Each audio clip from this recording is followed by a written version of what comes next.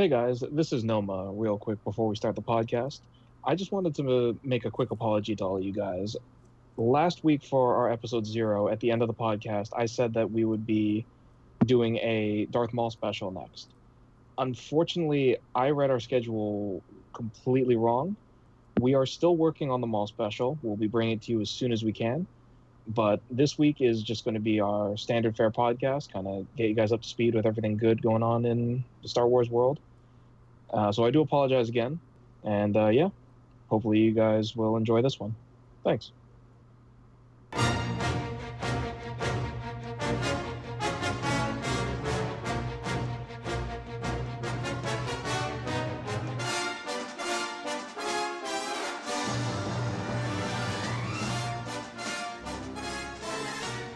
Hey everyone, welcome to the Voice of the Force podcast. My name is Ed, and I am joined today by my co-hosts Noma and Dan. How you guys doing today? I can't complain. Everything's pretty good. Everything's good with me too. I'm super excited to talk about the news and stuff today.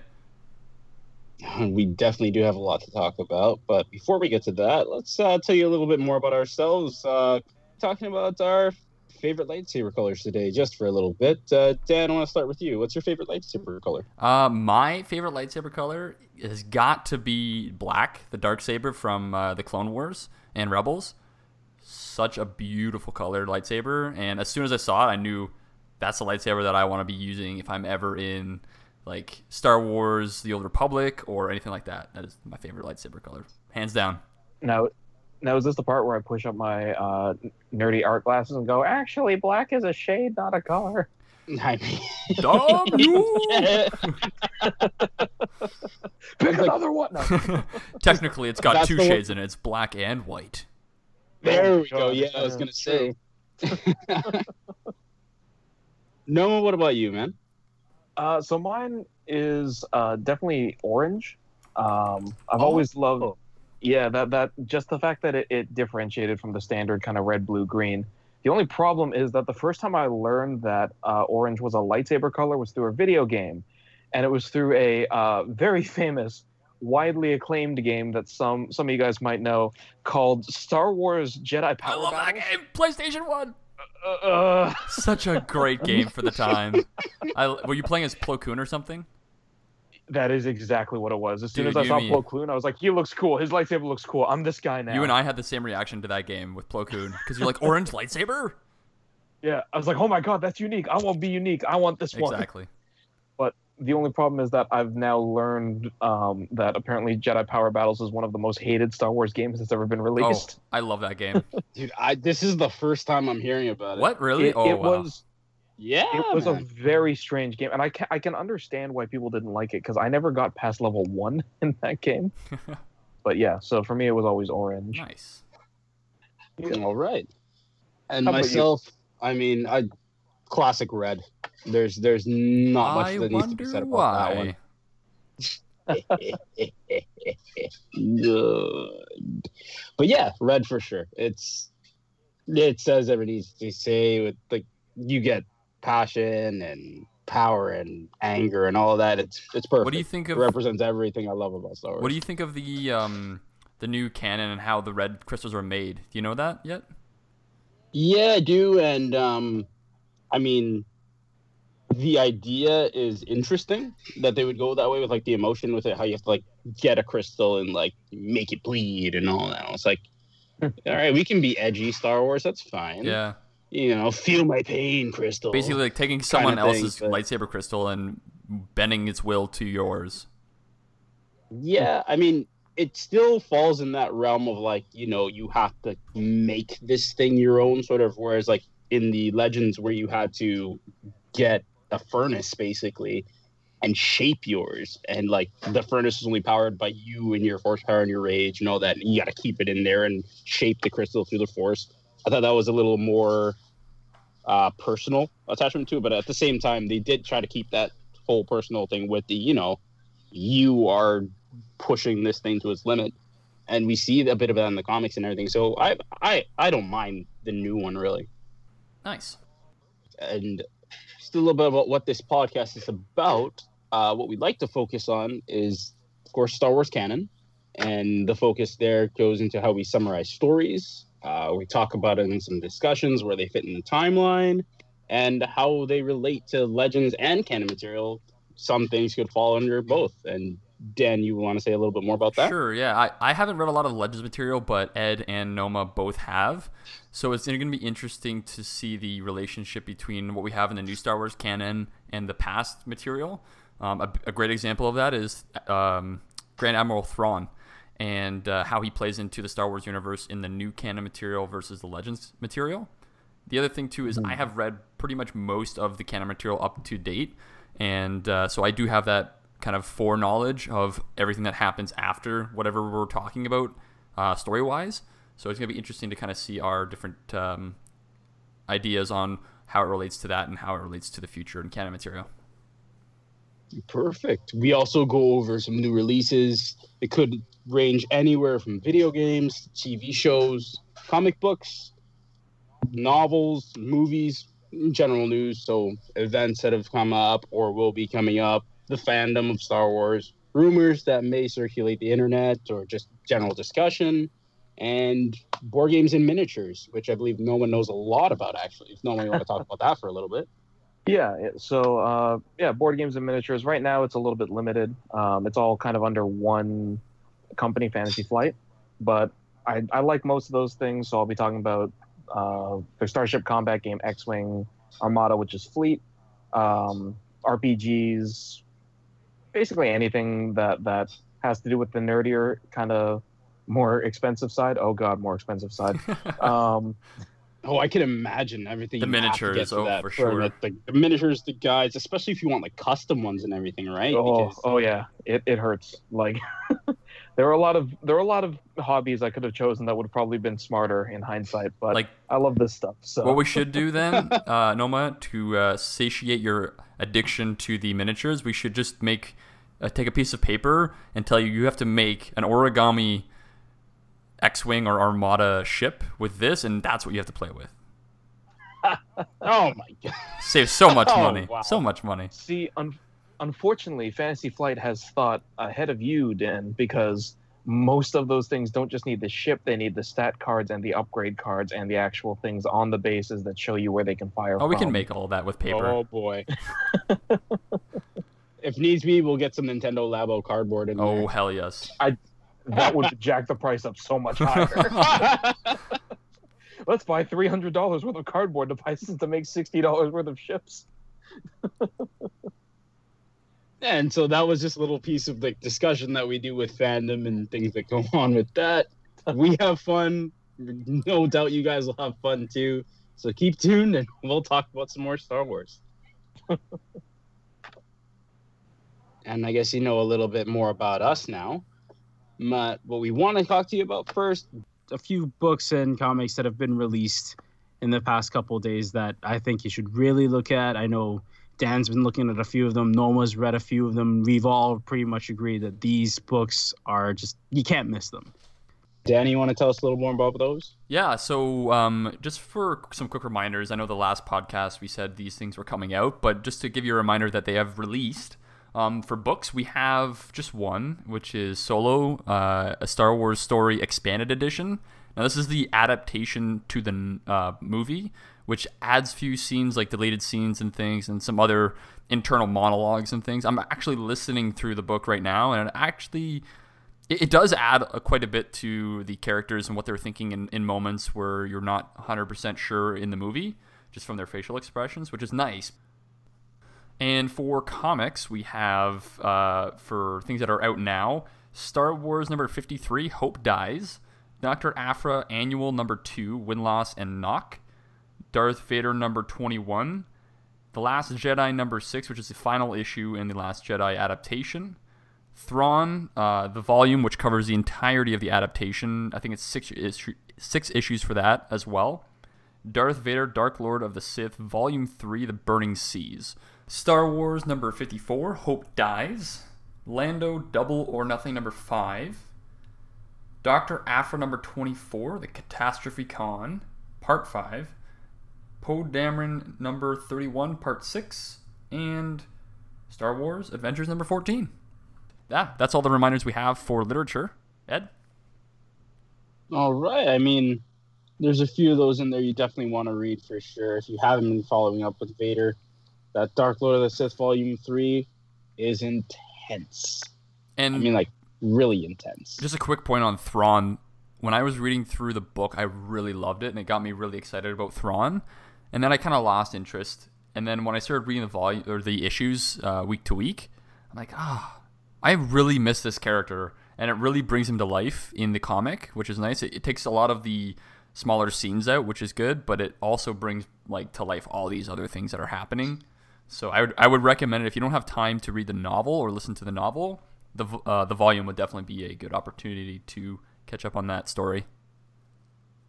Perfect. Now, while those are just a few of the books out, those are the major ones you really want to see, so tune in for those. And then, right now, we want to talk to you about some video games. And boy, is there something you need to hear. First off, we're going to start off with the Star Wars multiplayer mobile game. It's coming out by Zynga.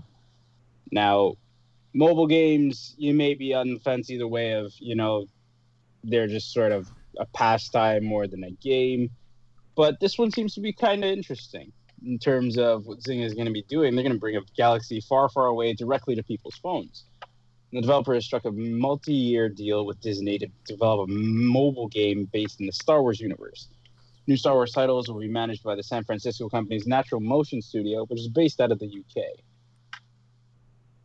Mobile games, I mean, guys, let's start off with what you think about them in general. Do you follow them like quite well? Do you think there's no point? Like, what's your opinion on those?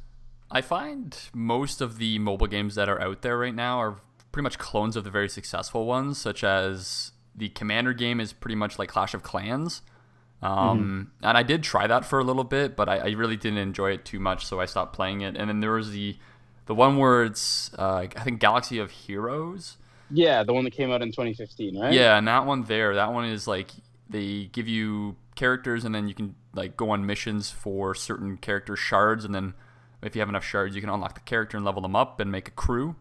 And I do play a game similar to that for One Piece and anime and manga, but I honestly couldn't get behind this one because it really does shove the, hey, we have a whole bunch of pay to win things here. You can just purchase this pack for like $57 and you have all the characters in this section that just released.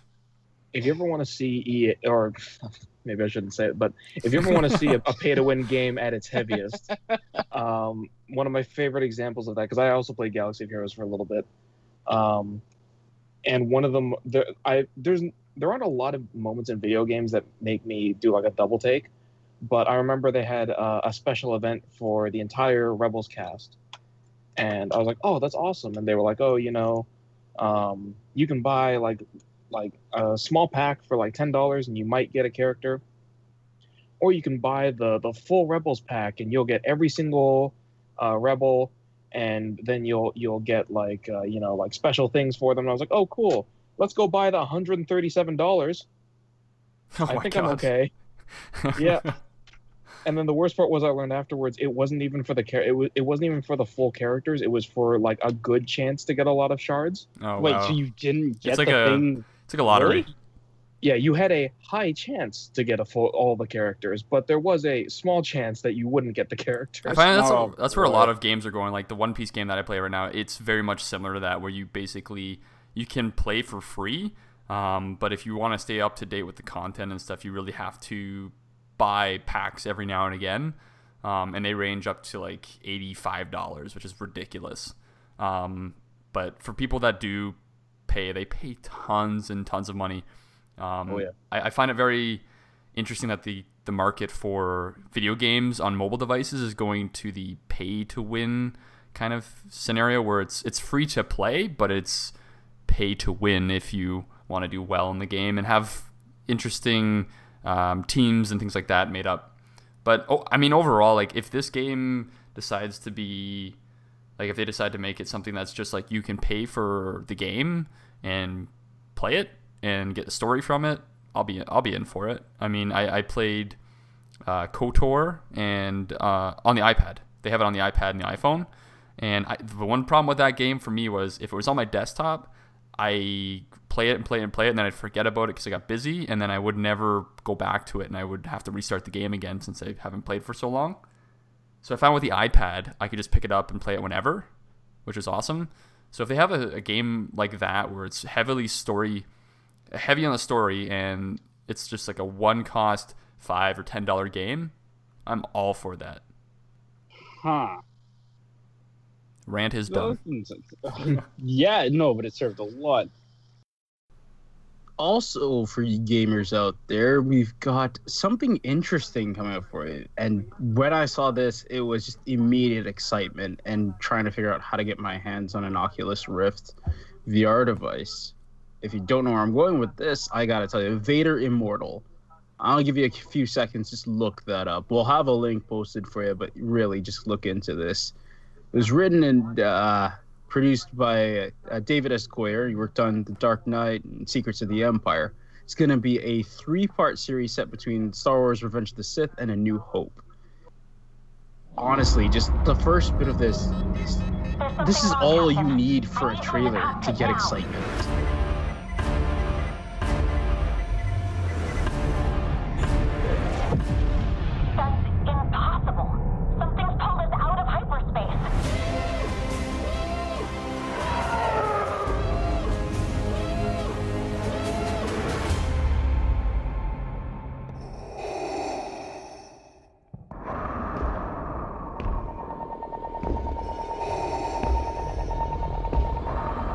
You may wonder why I have brought you here.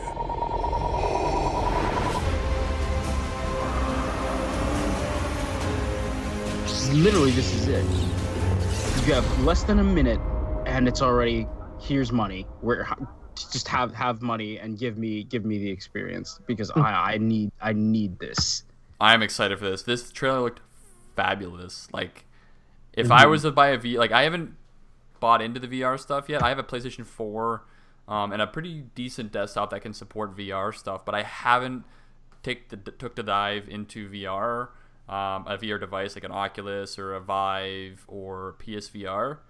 But if they keep on bringing stuff like this out, I will be jumping on the bandwagon in no time, because I cannot wait until they nail VR down and Star Wars, like a full-fledged Star Wars game is in it. These are the steps that ILM X Lab is taking towards those things, you know? Because I want you to think of it this way. When Battlefront 2 was announced, it came out, and for all the promotion that we were seeing, it looked like we were going to finally have like a kind of Imperial story where like you're on the other side of the conflict for a change, and what happened then. And unfortunately, all we got were like 30 minutes worth of that, and then, hey, now you're the quote-unquote good guy. Like, what if this turns out to be like you hear like, oh, we need you in the cockpit kind of thing, and you're a rebel pilot, and then it's like, oh, you were pulled aside by Vader, and it's like, yeah, you're wondering why I brought you here. You're gonna be my spy now. And somebody's like, huh, yeah, okay, sure, yeah, I'm good. Let's go, let's do it. I hate those guys anyway. Okay, come on. Like that's something that if you give us that choice, I'm 100% down for. Like, I really want to see where this goes. Noma, what do you think, man? Same thing. Like, granted, I have no idea what this game is going to be like. I don't know how the controls are going to work. But it's Darth Vader. And he sounds like Darth Vader, more importantly. Yep. Yes.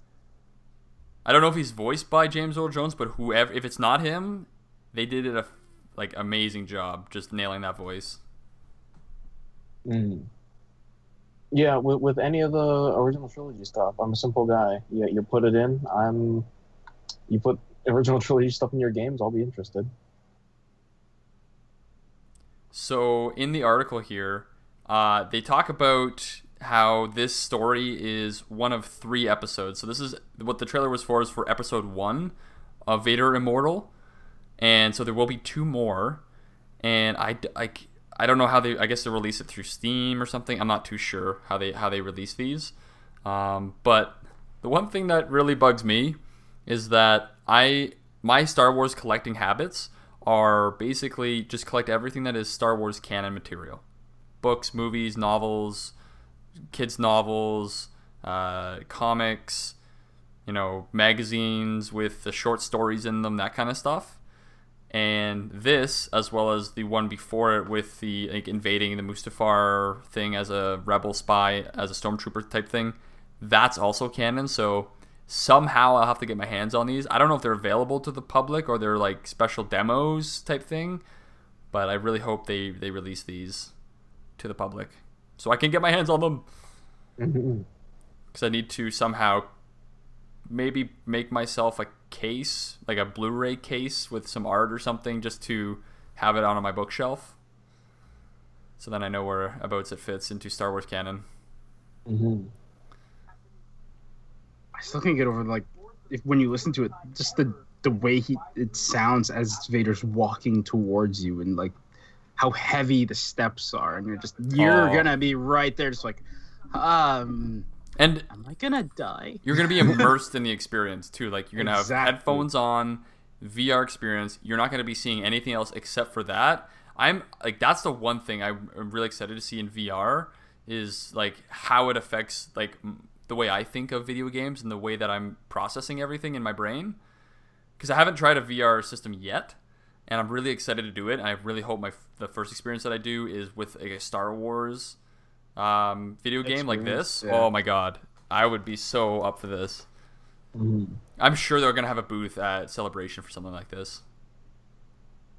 At the very least, pipe dream, all I want is like a complete VR sort of like fighter squadron where like you have to be in VR and everybody's doing it, and it's like flying around and being a pilot like that. That would be great, because it would really have to showcase some skill and looking around and trying to find a target and keep a target and all of that. That would be fun. You blow up and it's like all you see is red. Yeah. And then nothing. So while we do have a lot to talk about with video games, we also have our tabletops on right next to them and we've got board games, and Noma's our dedicated hero for that one. And if Noma, you want to take that away? Oh yeah. So this month we've got one exciting release coming up for board game stuff, which is the new 2nd edition launch for X-Wing. So I'll go over it very quickly, but basically, if you don't know X-Wing is Starfighter combat system with pre-painted miniatures. It's pretty fun. There's a lot of good maneuvering. It feels very much like a dogfight because you set up your movements without your opponent knowing, and then everybody moves. So you could try and get behind someone. Turns out he dodged out of your way. Little things like that. So this system is going to be new, a little bit improved, a little bit different. You need a phone app in order to play. But they're coming out with conversion packs for every single faction that existed in the 1st edition. Oh, that's nice. So, and I think it's $30. You get cards and duplicates for most every ship that was in 1st edition. So you get that, and you're fully up to speed. The new thing as well that's coming out with a lot of the Wave 2 ships, because they're doing things like re-releasing X-Wings and B-Wings and all that stuff. Oh, also, slight correction, it is US price, it is $49.95 for the conversion kits. But the one neat thing is that in Wave 1, all the ships were very static. They didn't move, all kind of hard plastic. In Wave 2, all of the ships are going to be able to move if they were able to in, the actual media. So, for instance, X-Wings now. Before they were in one static pose, now you can actually close the S-foils or open the S-foils. That is awesome. And you get little bonuses with them closed that'll go faster but shoot worse. Which I always thought they couldn't shoot, but Star Wars Rebels proved me wrong that they can shoot with the S-foils closed. Yep. The one that I'm really excited for is the Fang Fighter, if you've seen Star Wars Rebels, for the Mandalorians is coming out, which is a ship I always loved. And now the wings on it will actually spin around the ship completely like they do in Rebels to make it look like it's harder to hit. So we're going to get a lot of that stuff. The whole kind of spread of every ship, all the new ships coming out. If you're interested in seeing the exact list, I won't go over it now because I'll end up boring a bunch of people. But the full list is on the Fantasy Flight Games website. If you go to fantasyflightgames.com/en/upcoming, you can see the full list of everything they're releasing. Along with that, we're getting 2 new releases for Star Wars Legion, which is a ground combat sort of game. So you'll get things, ATSTs and speeder bikes and all the heroes from the movies like Luke and Vader. So it's just later this month, we're going to be getting Boba Fett for Empire and the Scout Troopers unit also for Empire. So that'll bring the Empire a little bit more up to speed, because our last releases were just a couple of heroes and a few Rebel units, like the Wookiees. So, Wookiees are still pre-ordered. Nice. Like I was saying. I'm excited for the X-Wing stuff, for sure. Those are going to be really fun to play with. Oh, yeah. Right? And we are getting one new release, one brand new release for Wave 2, which is Lando's Millennium Falcon. And from what I've heard about that in articles and things like that... Does it have an ejection mechanism for the escape pod to decoy? Yep, you beat me to it. Yeah, it'll have the escape pod as well. Oh my god. I love that. Supposedly, it should be a lot of fun. So supposedly when the Falcon dies, the escape pod will shoot out, and then you'll be able to use that, which should be cool. And they've already done this in the past, where one of the end wave first edition releases was the Ghost from Rebels, and that came with the Phantom that you could use on its own as a separate ship. I have that kit, yeah. Oh yeah, that one's a lot of fun. I've yet to use it. One of these days. But yeah, that about rounds out all of the releases for our board games and minis. And I think in the next couple of months we'll be getting some really cool RPG books, but I'll let you guys know as soon as I hear more news about those guys. Awesome. Sounds good. Mm-hmm. I really want to get into some movie talk, and wherever you're going to be on the spectrum about this one, you need to know Solo, a Star Wars story. You can already get it. It's been digitally released, but if you're patient, which I'm trying to be, but we'll see how long I can last for this one. The physical release for Solo Star Wars Story comes out on September 25th, but there's a little bit more to know about that. Best Buy is going to be carrying a 4K steel case for it. I mean, if you've got a good-looking library filled with steel cases already, this is a no-brainer. Guys, come on, you got to get this That's thing. the one I'm going to get for sure. Yeah? Well, I'm thinking about that, yeah, but Target has this exclusive Red Falcon metal model. You got to be a red card holder to get that. Unfortunately, if you're not, there still is a 40-page art book edition. So if you're a fan of the art, definitely go for that. If you like that solid metal, go to Best Buy. Yeah, that 40-page art book sounds like something that's up Noma's alley there. What do you think, Noma? Yeah, it sounds interesting. There's a couple of things that I really would like to see kind of in detail, like you only see it for 5 seconds, but the ATST variant that they have, some of the Stormtrooper variants, like the I can't remember what the official name for them is, the Stormtroopers that are on the train. Oh, yeah, like the snowtrooper type thing with like the fur. Yeah. I can't remember what they were called. The name sounded really weird to me. It was like I'm hoping it's not like Train Trooper or Speeder Trooper, but Train Trooper would be terrible. Way too specific. I think it's like I'm gonna die. He will only go out deployed on. It could be like a survival trooper. So you wear this armor, maybe. Yeah, because hazard weather kind of thing. Yeah, because I always remember in Rogue One, the beige troopers you see were called shore troopers, and I was like, that's too specific. I don't mind that. Why do you need a variant just for the shores of a... Oh, it's like, you're going to be on desert planets only, so we deploy you to Tatooine and Scarif, and that's it. That's your job. Yeah, you're stuck there. Be happy with Now, that. the thing is, too, Noma, if you don't get the 40-page art book one, you can always buy the Solo art book. Like, there's an actual full art book that shows you all the concept art and notes and stuff on the movie. Yeah, that's true. That'll probably be neat. I'll probably be checking out that book in the future. Nice. Yeah, I already pre-ordered the one from Best Buy, the steel case. Nice. So I'm looking forward to that.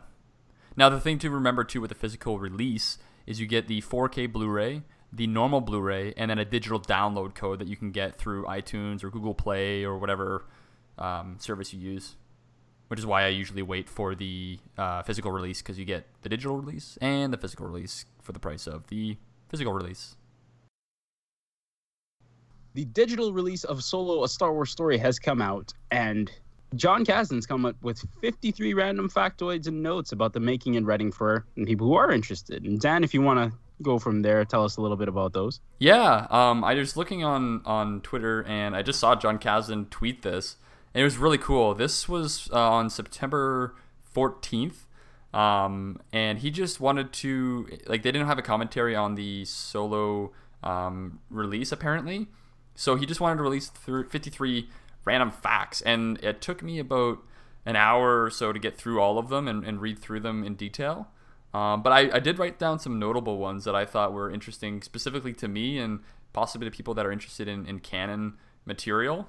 So I'll read some quotes here that John Kasdan had on Solo here. Number 4, so factoid number 4, Han told Leia about him and Kira and how they broke out of the den of the White Worms. And that's what gave Leia the idea to pull a real thermal detonator when disguised as a bounty hunter Bosch in Jabba's palace in Return of the Jedi. So I thought that was very interesting. Oh, okay, yeah, that whole scene where he's like, "That's a rock." No, it's not. It's a thermal detonator. Right. You just made that noise with your mouth. Oh, okay. Yeah, that whole scene, he told that to Leia, and then Leia used that later on with a real thermal detonator in Jabba's palace to save Han. So that's really cool. Number 19, Kira casually references an Ithorian antiquities dealer named Doc Ondar. And John says, "Remember that name. You'll see it again someday." So I wonder who that is. An Ithorian, I think the closest thing that I can point people towards as an Ithorian is if you remember in Rebels, there was a bar on Lothal.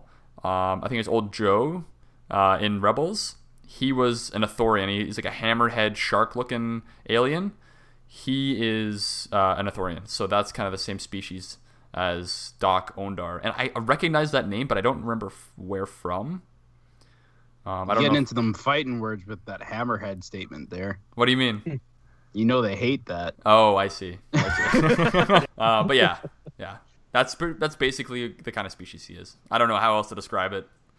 Number 27. You couldn't get from here to Black Spire Outpost without me. Black Spire Outpost is coming soon to a theme park near you. So the Star Wars theme park, the whole theme park is Batuu, which is basically in the Thrawn Alliance's novel, and Black Spire Outpost is a location in that novel as well as on Batuu, and that will be in the theme park. Now that quote, you couldn't get from here to Black Spire Outpost without me. That quote is said by, I believe, Kira in the movie. Oh yeah, it might have been L3 in the movie. So that's kind of cool how they just a little reference there. The area on Savareen with the refinery is called Nakotic. Looks like it starts with a P, so Pnakotic. So I'm going to pronounce that Nakotic or Nakotic. Warwick Davis, number 49. Played Weasel, a character he played in The Phantom Menace. So that's kind of cool how he continued his role there. I didn't know that the character Weasel was in The Phantom Menace, actually. So that's interesting. Yeah, that quote about narcotic, that's hilarious because of the Kessel. Well, what Kessel was, it was a spice mine, right? Right. And spices, like, they're narcotics, so it's called narcotic. Yeah, it's narcotic or whatever. It's like it's a nice play on words there, right? Exactly. Yeah, that's kind of what I got from that word too, and it does sound like narcotic. So number 50, the third act of the movie, the resolution of Han, or sorry, not of the movie, so the third act in general, the resolution of Han and Kira has yet to be told. So he's saying that the interactions between both Han and Kira are not done yet, right? So it could be a book, a movie, a comic, a TV show, maybe a small little animated special like Forces of Destiny or something. But yeah, those are the few little factoids that I found on John Kasdan's tweet there that I found interesting. What do you guys think? Yeah, it's a lot of neat stuff in there. The whole thing with I don't know if it's Bosch or whatever his name is. That thing was pretty neat. I mean, it's one of those things where it's one of those pieces of lore where I don't feel like it needs the backstory, but it's not unappreciated backstory. Yeah, it kind of shows that the creators cared and they knew their lore. Yeah, exactly. To be able to pick that far back to that specific thing, right? Exactly. And then yeah, the whole Black Spider thing, right? I mean, we're gonna see it in the I can't remember what the name of it is, but the theme park that's coming up, right? Yeah, it's called Edge of the Galaxy, I think, or Galaxy's Edge. Galaxy's Edge, something like that. Yeah, because the Black Spider Outpost, I think you were saying before, we're getting that in there, right? Yeah. I've just every time we talk about Galaxy's Edge, I get so excited. I really want this park so bad. Yeah. All right, do you want to get into the concept designs? Sure. So continuing on with the Solo news, there are a few concept designs that were made for Solo that have been posted out now, and we'll have a link to them in the show notes.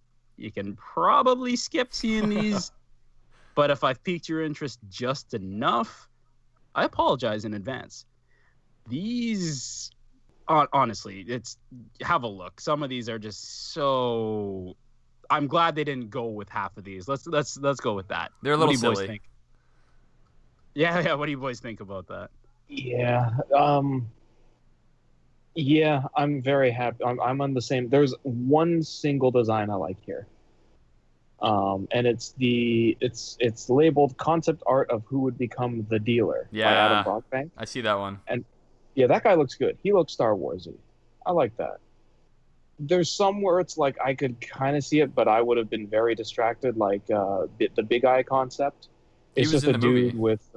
Was he? Yeah, he was in the background. If you look at right underneath his concept art, he's in the background there. Oh, Of the so next Sabak one. game. Yeah. Never mind. I didn't even notice him, so I'm blind. I The worked dealer, on the though, does freaking look- movie and I never noticed him. But yeah, there's it some looks irony like there. he looks like if you were to create like a Sith Lord, if a child were to create a Sith Lord, that's what a Sith Lord would look like to a child. Mhm. Yeah, that is very accurate. There's a couple that aren't awful. Like, I'm very happy with the Lady Proxima they went with. Now that I know what some of the Yeah. other pieces look like. Definitely. Um, This And- the first piece of art there, the second, I guess, where it's like giant lake monster Proxima. yeah, that's terrifying, but like at the same time Something out it's of Dark Souls. yeah, Yes. right? Yeah. The second one I like. I don't mind. It looks like kind of like a fate, kind of like the three fates. A little bit, yeah. It'd be a little bit odd to see Lady Proxima be three people. I don't know. I like the thought. I always like the thought of one. Yeah, central gamer. Okay, Yeah, I interesting. took that one a little differently. I thought like the middle one was Lady Proxima and the other two were just other white worms. It just looks Oh, too okay. mystical for Yeah, uh, for like a gang Proximus. or something. I mean, not saying they couldn't be. It's harder to work with. Yeah. Mhm. And then the mall concept art. Oh boy. Oh god. Oh yeah. So this is where I wanted to apologize in advance because, I mean, man. I'm just gonna point this out. I couldn't have drawn Maul any better than any of this concept art, and like they're well drawn, and it's just I don't prefer these to what they went with, and I'm glad Yeah, they I went with what was- they did. Yeah, I was gonna say like I applaud the artists.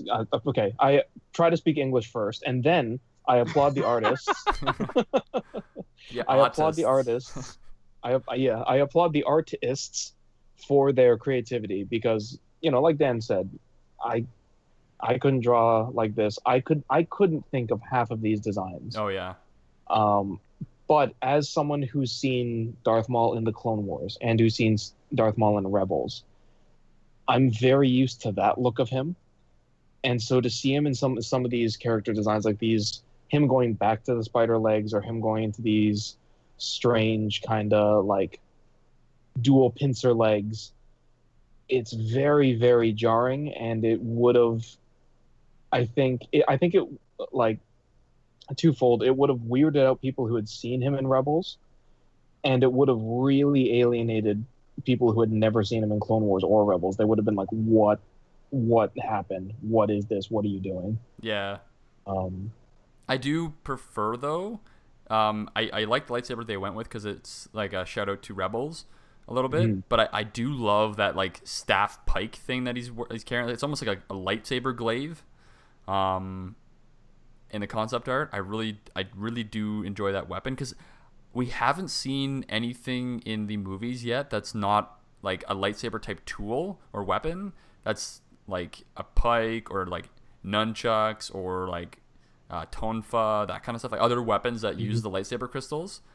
So it'd be really refreshing to see something like that, but you know, it is what it is. No, and you're right, because the closest we've ever seen to something like this is like Knights of the Old Republic. Right, exactly. Yeah, specifically, even though I've never played it, Knights of the Fallen Empire, because they've got that one lady, and you probably know this. Senya Yes. Terrell, yeah. Yeah, She has a spike. she basically has a pike, yeah. Oh, there Yeah, you go. And I love that when the back snaps out and the thing turned on. I was like, oh boy, Mhm. that is a cool lightsaber design. Yeah, there's a character that has tonfa lightsabers, and I love those. Those are really cool. Oh yeah, back in Legends. And the pike here, you're right. It pike or glaive, I'm not too sure which this would classify as.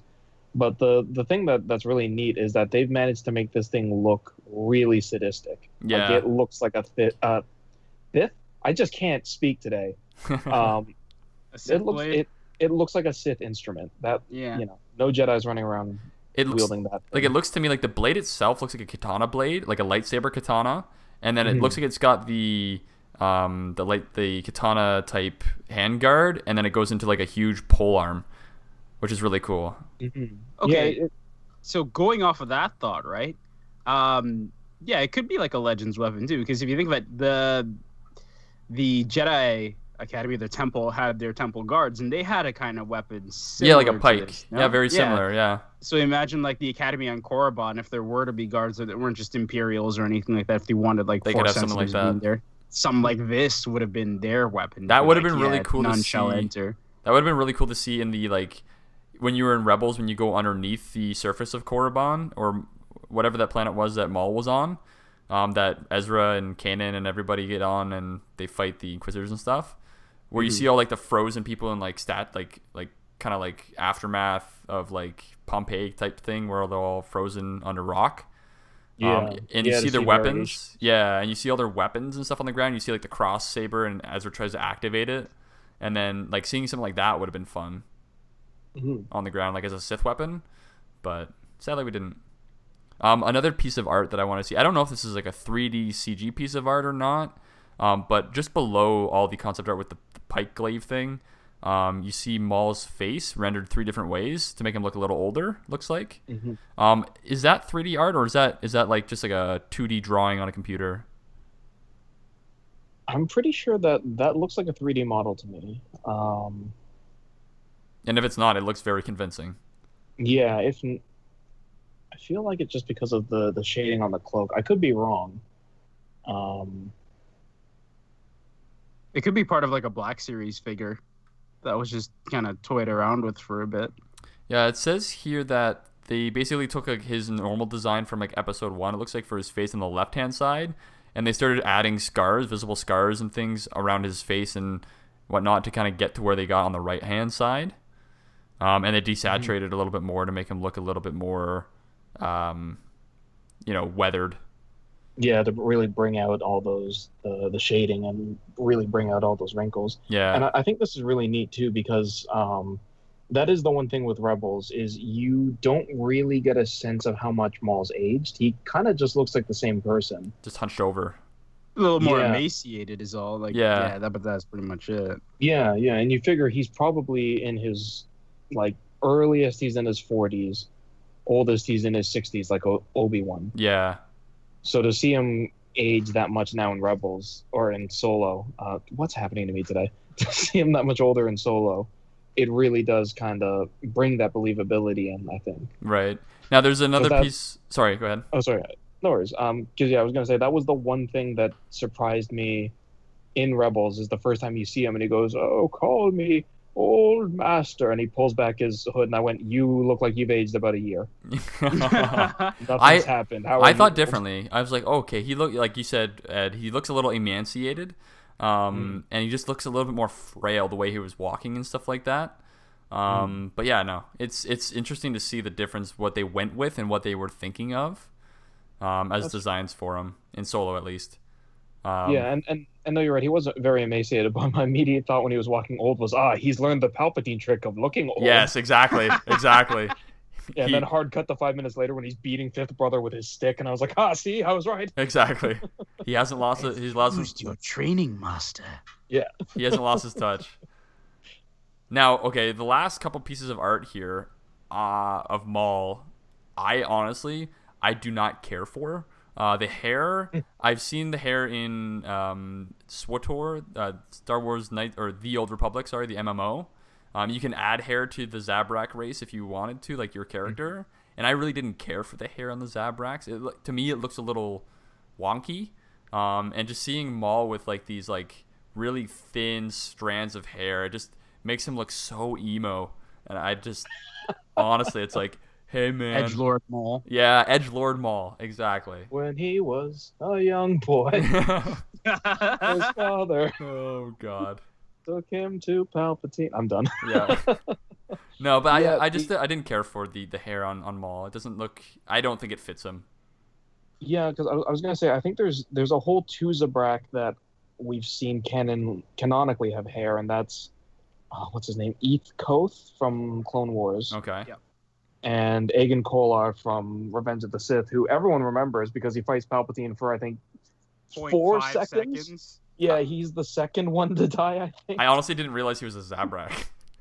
Because Yeah. none of them swing their sabers fast enough to win. They see, Hey, okay, hey now. what you're going to do in this scene, you're going to fall over. Oh my Hey. God. Okay. You're a liar. Kit Fisto got one strike in, and then he immediately died.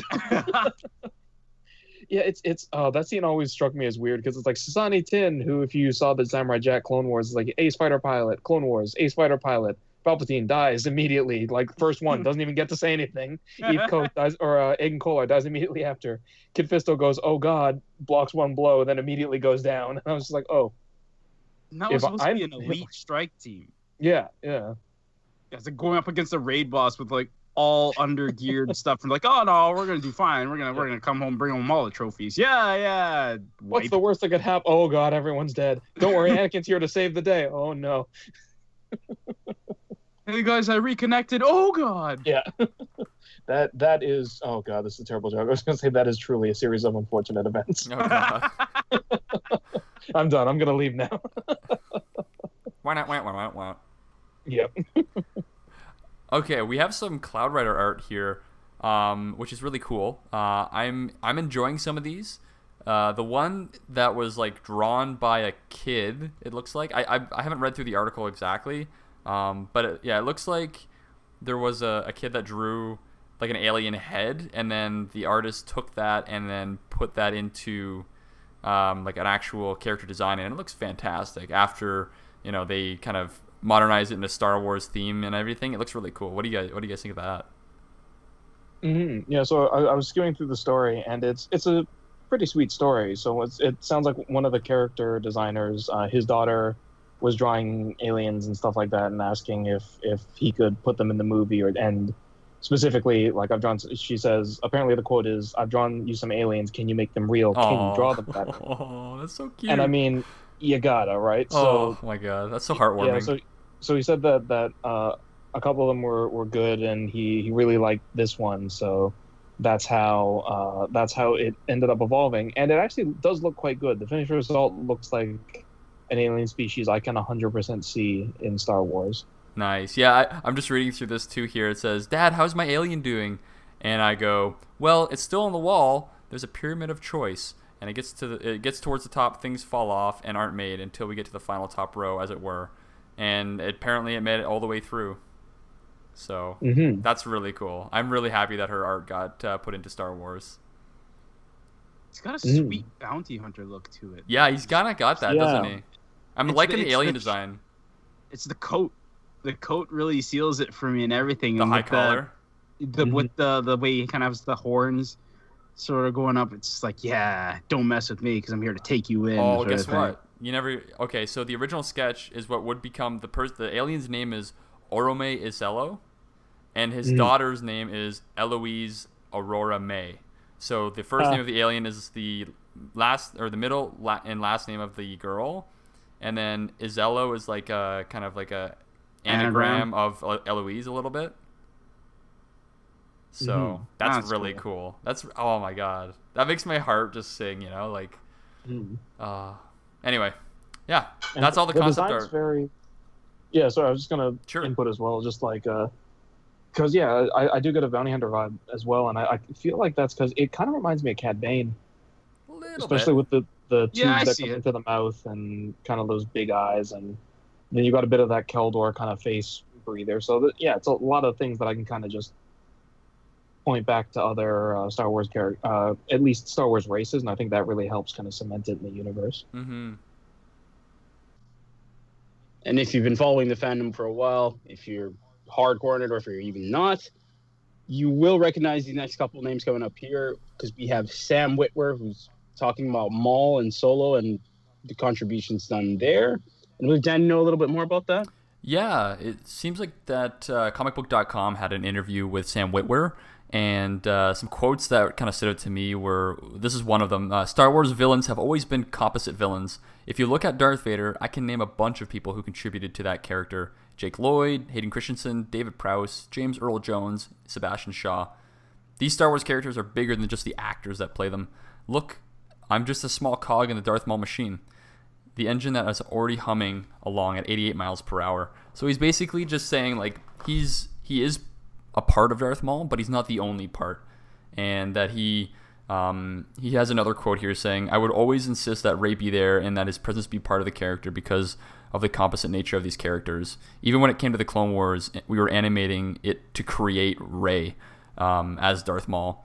That's the way I feel about it, is what he says. And I just love the partnership that he has with Ray Park. But, I find that the good thing about that is that he mentions the Vader sort of makeup of everyone who contributes to him, but when it comes to Maul, we get Ray Park in the physical aspect, where he didn't really say much in episode 1, probably like 5 lines, whereas the voice that we attribute to Maul now all comes from Witwer. So to see the fact that those two are close and they're working together, it's great, really, to see that. Noma, do you have anything to say? Yeah, not too much. I mean, yeah, you guys have basically covered it. It's really nice to see. It's good. I mean, from what I've seen from Sam Witwer already, he's a very passionate fan, right? He's definitely 100% grown up with this and loved it. So it's nice to see that then when he gets kind of put into the power and put into the spotlight, he doesn't just take it all for himself. He knows that he's humble, I guess. And that's great to see. It's really great to see. The other cool thing with the whole Maul thing that's going on right now is there have been photos of Ray Park as Maul from Solo. So this is also from comicbook.com/Star Wars, and I'll read the title of the article. The title of the article is Solo: A Star Wars Story. Lucasfilm releases concept art of Maul's robotic legs. So if you want to look up these pictures yourself, this is the article and the site. So it's really nice to see, because it very much, it's Ray Park as Maul, so it looks very authentic. Obviously, he's aged, a little bit since 1999, and that kind of translates into how he looks now. But that just makes it look more authentic, I think, to me. Yeah, I agree. And there's a lot of, and there's a lot of really nice little details in the costume that you might have missed from, how short his appearance in Solo was. So a couple of neat things. I won't go into everything, but the two biggest things is we get the kind of up close, detailed view of the robotic legs that he had in Rebels. And it's very interesting to see how they envision them in real life, where you have, props can be a little bit more detailed, as opposed to in Rebels, where they were kind of simple. I mean, they also had, I think the big difference that I've noticed is that in Rebels, they had a metal casing that made them look like actual legs, and here they look much more robotic. Yeah. But the other neat detail is that he's got the kind of broken Inquisitor's lightsaber that he had in Rebels, and it's interesting to see, because I mean, we've seen that in cartoon form how many times, but it's nice to see that lightsaber in real life, see what the props department envisioned for that character. And now Lucasfilm has another lightsaber to add to the Force Effects line. Oh no! See, let's not go there. That it's gonna bankrupt me. I was gonna How say, many Darth Maul and so lightsabers how can you get quickly are now? gonna get that? You can get the full This double-sided. would be the third one. Yeah, you can get the full double-sided lightsaber, the one cut in half, and now this one. And I guess you could add the dark saber okay. to that too, since he wielded that for a bit. Yeah. Mhm. Now, with all of us, I know we're really looking forward to news and anything that we can get our hands on for the new Star Wars movie coming out, Episode 9. There's been a new cast announcement. Matt Smith, for those Doctor Who fans there among us, myself included, he'll be joining the cast. We don't know who he will be. That's probably for the best right now. I mean, myself, I don't like spoilers in particular, and I consider anything from, oh, this guy's going to be Kylo Ren to this guy's going to be him. It's like, well, I'd rather just recognize you when I'm watching the movie rather than, oh, I'm going to look forward to him and just him only, because that kind of takes away from what we see. But J.J. Abrams has cast the British actor Matt Smith in an unknown role for his upcoming Star Wars Episode 9. Smith, who's coming off his award-winning part in the hit series The Crown, was, of course, cast as the 11th Doctor in the very popular Doctor Who series. And that comes from theforce.net. But I definitely want to hear more about Matt and what's going to be happening in Episode 9. So everything that comes up here, we'll be sure to get news of and relay on to you. And that includes speculation as well with our fandom. Everybody's wondering what the possible title for this Episode 9 could be. And Reddit has been like wildfire on it.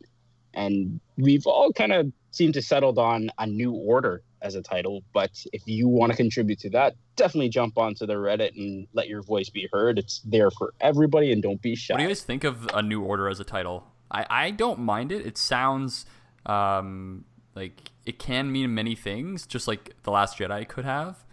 But I don't know. Like I enjoy it because it's not like super specific. The only thing that I just thought of this that I could see, I'd change one single part of that, which would be The New Order. And the only reason I think that is, it's a very nothing reason, but I just noticed Episode 7 is The Force Awakens. Episode 8 is The Last Jedi. Right, if you have A New Order. Yeah, it kind of breaks the cycle a little bit. I mean, who knows? They could do it because it's a single word and the is not really important, but it'd be interesting if it's The New Order. See, I like that because that really contributes to the continuity of like this new trilogy, right? Mm-hmm. But at the same time, I was gonna say something on that too, because the A New Order kind of thing, like The Last Jedi, like Dan, you were saying, it's very open, which on one end of the spectrum is good because you have that interpretation there. Oh, it could mean this, it could mean that. But we're coming off of two movies where we've been saying, oh, it could be this and could be that. And while there's been a lot of people who, you know, this is great for a new kind of fandom, this is great for the younger generation growing up, there's also like, I still want to be wowed. And so far I haven't been to the highest extent of I'm going to go see that tomorrow and the day after that and the day after that and the day after that. I haven't felt that yet.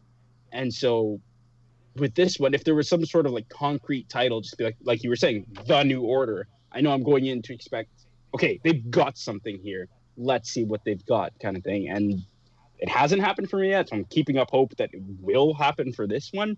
And that change could really, just that title alone could really make it for them too. Yeah, the title really does make it or break it for a lot of people. For me, I'm excited either way if they use that or something different. I'm assuming it's going to be something different because it's just fan speculation at this point. I mean, that would be a great thing, though, if they plug the fans. It's like, hey, you said it, we listened, and it's a great title, so why not use it kind of thing? It would show some sort of, you know, hand-in-hand base with the fandom rather than just like, hey, we're going to put this out and you give us money and you see what we put out. Yeah, that's fair. It kind of brings in the voice of the fans, which can be good and bad. Exactly. Yes, totally agreed with that. But it's a good step forward, I think, to really push like, hey, fans, we're doing this for you, not just, you know, for the sake of, hey, it's a movie. This is the kind of message that I think would be great to show from all this negativity that's brewing as well. The camaraderie of sorts, right? Yeah. But While we're on the subject of the movies, we have Kathleen Kennedy. Now, she is the president of Lucasfilm. She's going to be receiving the Irving G. Thalberg Award. This is an honorary Oscar for production achievement. And for those of us that have maybe just heard of her for the first time with Star Wars, she's quite storied in what she's got. And to receive this award is a really high honor. And Dan, do you know exactly where the Irving G. Thalberg Award comes from? Yeah, it's really interesting. It looks like the award originates from the Oscars, and the last time this award was giving out was in 2010, and before that it was given to George Lucas in 1991 for his work in the Star Wars franchise. Now it's really cool to see that Kathleen Kennedy is being awarded this honorary Production Achievement Award, because she's given so much to Lucasfilm. And to be able to say that she has kept Star Wars going since 2015, and honestly, I think she's done a fantastic job. So I'm really excited for her on the work she's not only done for the Star Wars franchise, but for everything she's done before that in all the movies she's done. It's very important, because I think a lot of people, especially on the negative side, have been bashing her just based on Star Wars alone, but probably don't realize she's got she's not nobody. She's not come from nowhere. She has a resume. Oh, very much so, yeah. Of titles, right? So that's something that if the negativity brings in the discussion, like, oh, Star Wars was like, well, what's she done before, and why was she put in this position? Can I name some movies that she's been involved with before?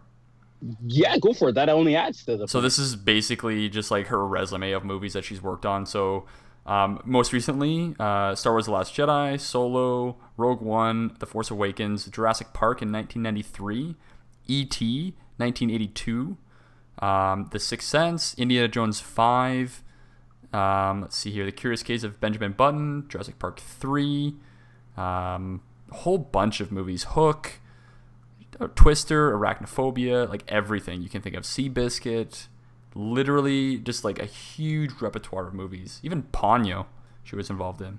I didn't know that.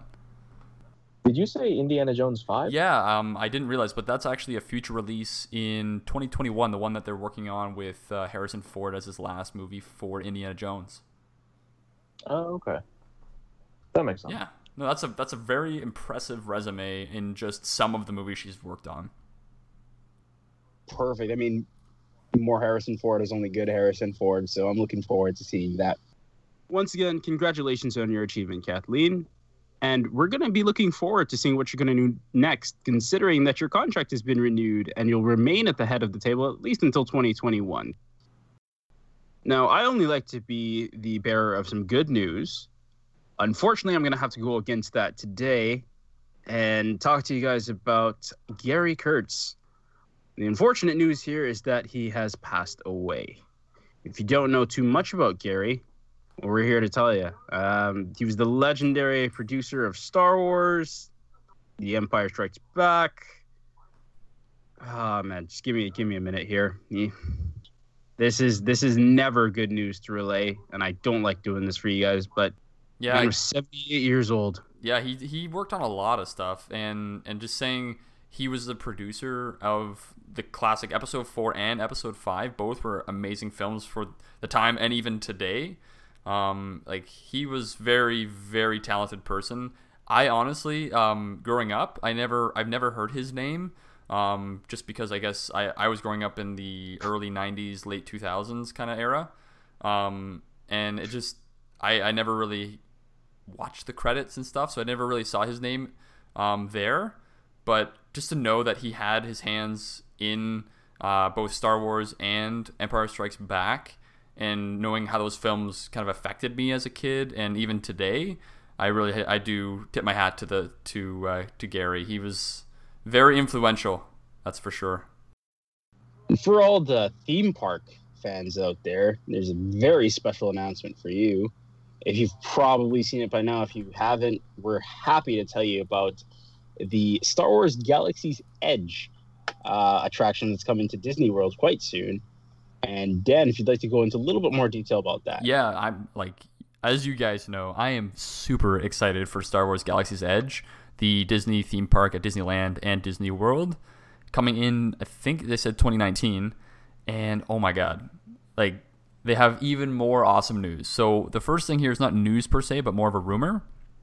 It's reported on MakingStarWars.net that a source of theirs said that it's possible that John Williams and Michael Giacchino, the person who did the music for Rogue One, are to score the new music and themes for the theme park, which would be awesome because it gives you that authentic feel for Star Wars when you're there, right? When you're hearing all the themes and the music in the universe that is now in this theme park, and you're there and you're just involved with all these different characters and creatures and droids and everything, it just kind of adds to that experience. What do you guys think of that? Oh, I think that's awesome. Like anything Star Wars, as soon as you add John Williams, it makes it seem more authentic, right? So I think that's going to be awesome. And Michael Giacchino as well. He's got a lot of awesome scores that really add to the Star Wars universe. So I think both of them, there's no negatives here. Both of them together, it's going to be awesome. Like with the scale of Disney World being what it is, can you imagine how Mickey Mouse has his whole, they have parades and things like that. But can you imagine something for the Galaxy's Edge, if they want to do it like an Imperial March kind of bring in the 501st? You get the score that comes with it, and they march down the alleyway with either Vader in front of them or something else. That would be insane. I can guarantee you they're going to be partnering with the 501st for some events and stuff. Right? That would be insane. I'm looking forward to that now. I can. Okay, I'm getting a total fan struck. This is going to be just speculation on my end, but what do you guys think if you go to the theme park when it first opens and there's all these events and stuff like that, but later on, so to bring people back into the park, they'll have a time maybe later in the year or the next year where it's there's a special event for this weekend or these few weekends where there's an Imperial invasion on this planet, and so they have the 501st come in and there's stormtroopers stationed everywhere and it changes the feel of the park and stuff like that. What do you think? Well, that would be amazing. That would be something. I'd go. I'd have to go. I'd have to be okay, where do we sign up for the Imperial Army kind of thing? They have a station for that. Even I'd be first one in line. Yeah, I'm very scared about what you just told me because I don't have that much money. You gotta stop buying those miniatures, man. Gotta save those pennies. It's either gonna be that or the last podcast, we were saying, I'm just gonna have to start harvesting my organs. Yeah. That might have to be a. I don't need two of these. I can breathe on one lung. Can I grow another one? Yeah, exactly. But yeah, no, that would make me so excited for this. Now that just thinking about the theme park and things. The other piece of news that we have, this is actual news from the Disney Parks blog. So officially from their account, that there is going to be a cantina in the park, and it's going to be called Oga's Cantina.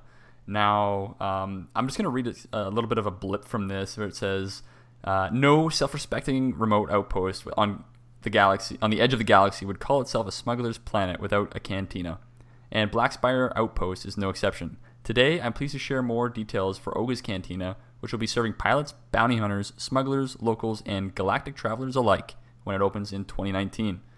Visitors come to this notorious local watering hole to unwind, conduct shady business, and maybe even encounter a friend or a foe.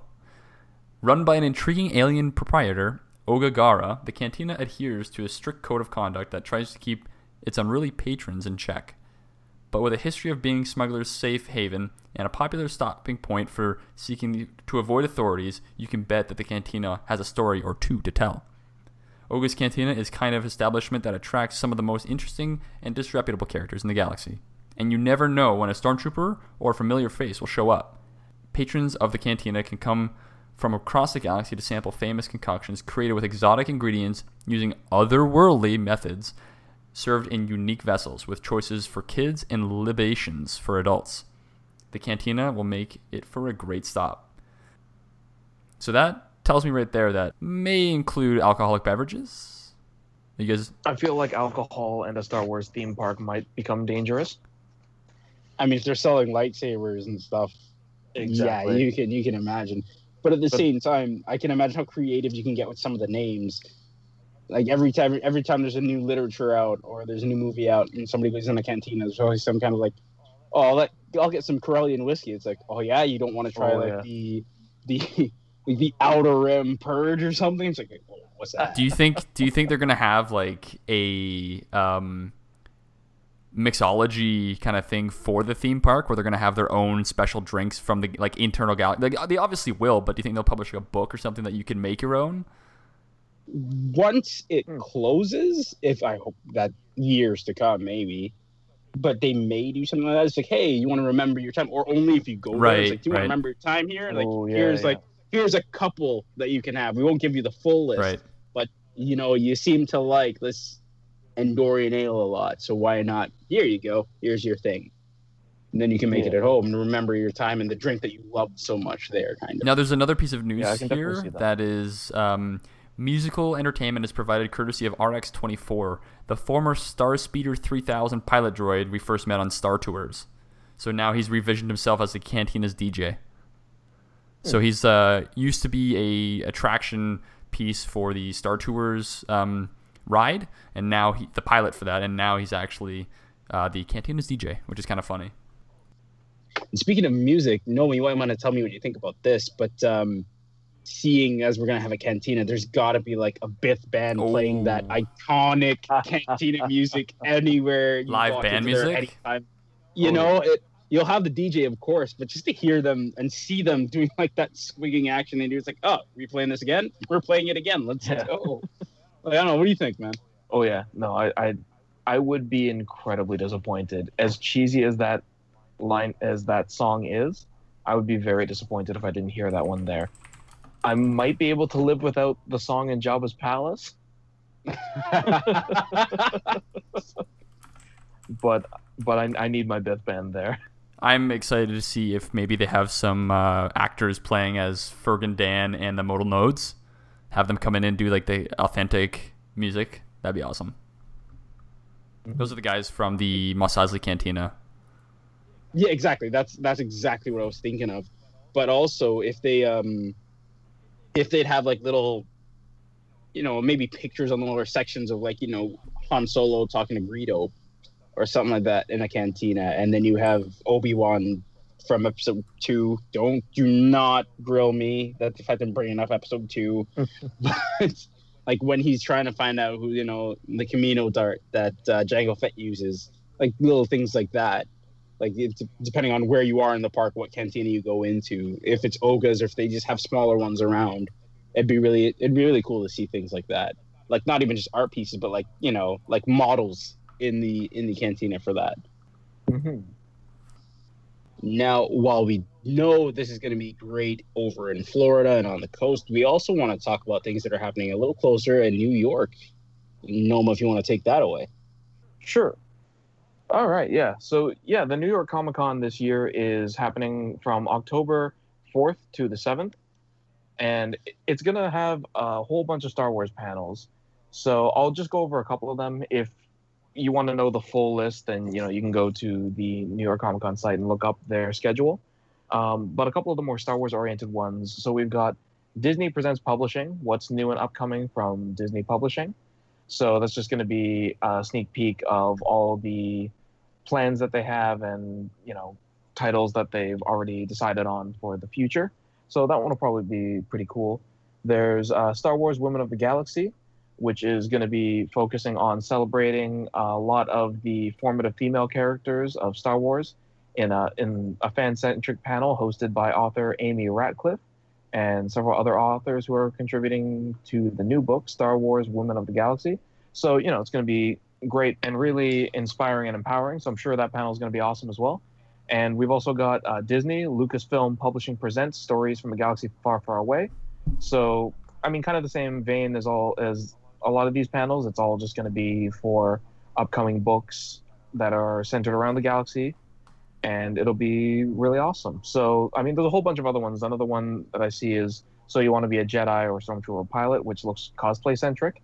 And, yeah, it's going to have representatives from the 501st Legion, Rebel Legion, Mandalorian, Mercs, and Saber Guild for how to make your own costumes and what materials to use and make sure that they're made with materials that won't get you kicked out of a con, so I'm sure that'll be awesome for a lot of people. I'm probably going to see if I can find that panel online, since I probably won't be going. But yeah, stuff like that, it sounds like it'll be really awesome. And definitely for us, I know The Mandalorian Mercs, I need to watch that or see whatever it is. At some point in my life, I will make that armor and I will go and I will join them because Mandalorians are awesome and people need to know. This is a great opportunity to just plug Star Wars Celebration in April 11th to the 15th, I believe it is. We're going to be going, and I am excited because this is going to be my third celebration I've been to, but it's going to be Ed and Noma's first celebration. So I'm super duper excited to see the reactions once I get there. Okay, next we have the Resistance trailers that dropped. We have two. We have the Aces trailer, and then we also have the extended sneak peek for the plot of the series. So let's get into the first video, the Aces trailer. The Aces are a group of pilots among the best in the galaxy. There are 5 of the top pilots on the platform who are hired to protect the base. All pilots to your stations.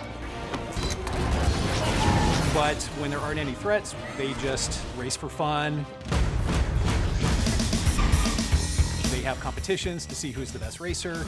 They each need to look visually distinct. Everybody needed to have kind of their hook in their own droids and ships. You might see the hotshot pilot. There's more to them as a person. Hey everyone! Very good, Kasuda. Now can we fix the gravity generator? Tora Doza, who's the daughter of Captain Doza, she's a very gifted pilot. She's the youngest as well. I'm Myrna Velasco. I play Tora Doza on Star Wars Resistance. She has this sense of childlike wonder, and like she loves her friends and family with just like this deep dedication. It's all just friendship and love. You get her into a ship and man, she will just like blow you out of the water. She is a competitive force, but because she is a little bit protected by her dad, what she's looking for is a set of friends. And she finds a true friend in Kaz. They're just two kids trying to figure out the world, and I hope that audiences can really see that friendship. Nobody survived racing against me, but who knows? Maybe you'll be the first to walk away. Yeah, second place isn't that bad. I mean, it's not first. Not everyone can be hype. That's Hype Faison, one of the best pilots on the platform. I'm Donald Faison. I play Hype Faison. Great name. It's one of the few times I've created a character around the person. I had met Donald a couple times. He is a huge Star Wars fan. Here's your character. His name is Hype Faison. Say it again. Hey, everybody, look who it is. Oh, you know who it is. Hype is the best pilot on the platform. He's a little cocky. He's a little full of himself. He's got a lot of sponsors on his ship and on his uniform, so you can kind of get that straight away. Like, he's just in this for the glamour. Hype Faison! But then you start to see he actually cares about his fellow racers because they all play a part in what's going to happen in the future. Ace 1 to Squadron. Light him up! Griff is the cranky old man. It's been too long since we've seen some action. Hi, I'm Steven Stanton, and I play an ex-Imperial TIE fighter pilot by the name of Griff Halloran. He's got a lot of his old original gear. It's all fallen apart at this point. He's just got this modded out TIE fighter. He's a little rough around the edges. Griff's not a guy that you want to cross. Everyone leaves him alone because he's just kind of the brooding guy who just is in the corners there. He's still out there looking for that one last great battle. You'll have to bring her in manually. Follow my signal. I'm Mary Elizabeth, and I play Freya Fenris. Freya's interesting because at first she comes off a bit icy and cold. I don't think she's ever smiled in the show, but she's very much like, I'm just gonna get my job done. Competitive, hyper-logical. If you can't hack it on the team, she's not gonna give you the time of day, pretty much. But also probably the one you can trust the most. Like, she's gonna be the one that's gonna get your back. They're breaking off the attack! Then we have Bokeevil, who is really fun because he's like the Evel Knievel. He's the stunt racer. He's sort of this mysterious character. His ship it's got 4 wings. It can go into any configuration possible. He usually crashes it. He tends to crash a lot because he's always pushing it to the edge.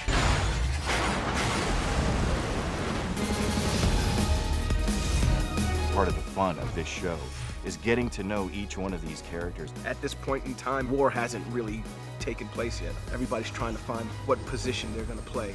They're all reluctant resistance members. They didn't want this. It's sort of been thrust upon them because of the First Order. It just allows you an opportunity to explore this point in time with something that no one's seen before. You're asking, like, what's gonna happen next? Oh my gosh, I didn't know that about them. 10-year-old Donald would love this show because it's about pilots, racing, it has espionage in it. It's like everything that you've ever wanted in a Star Wars television show.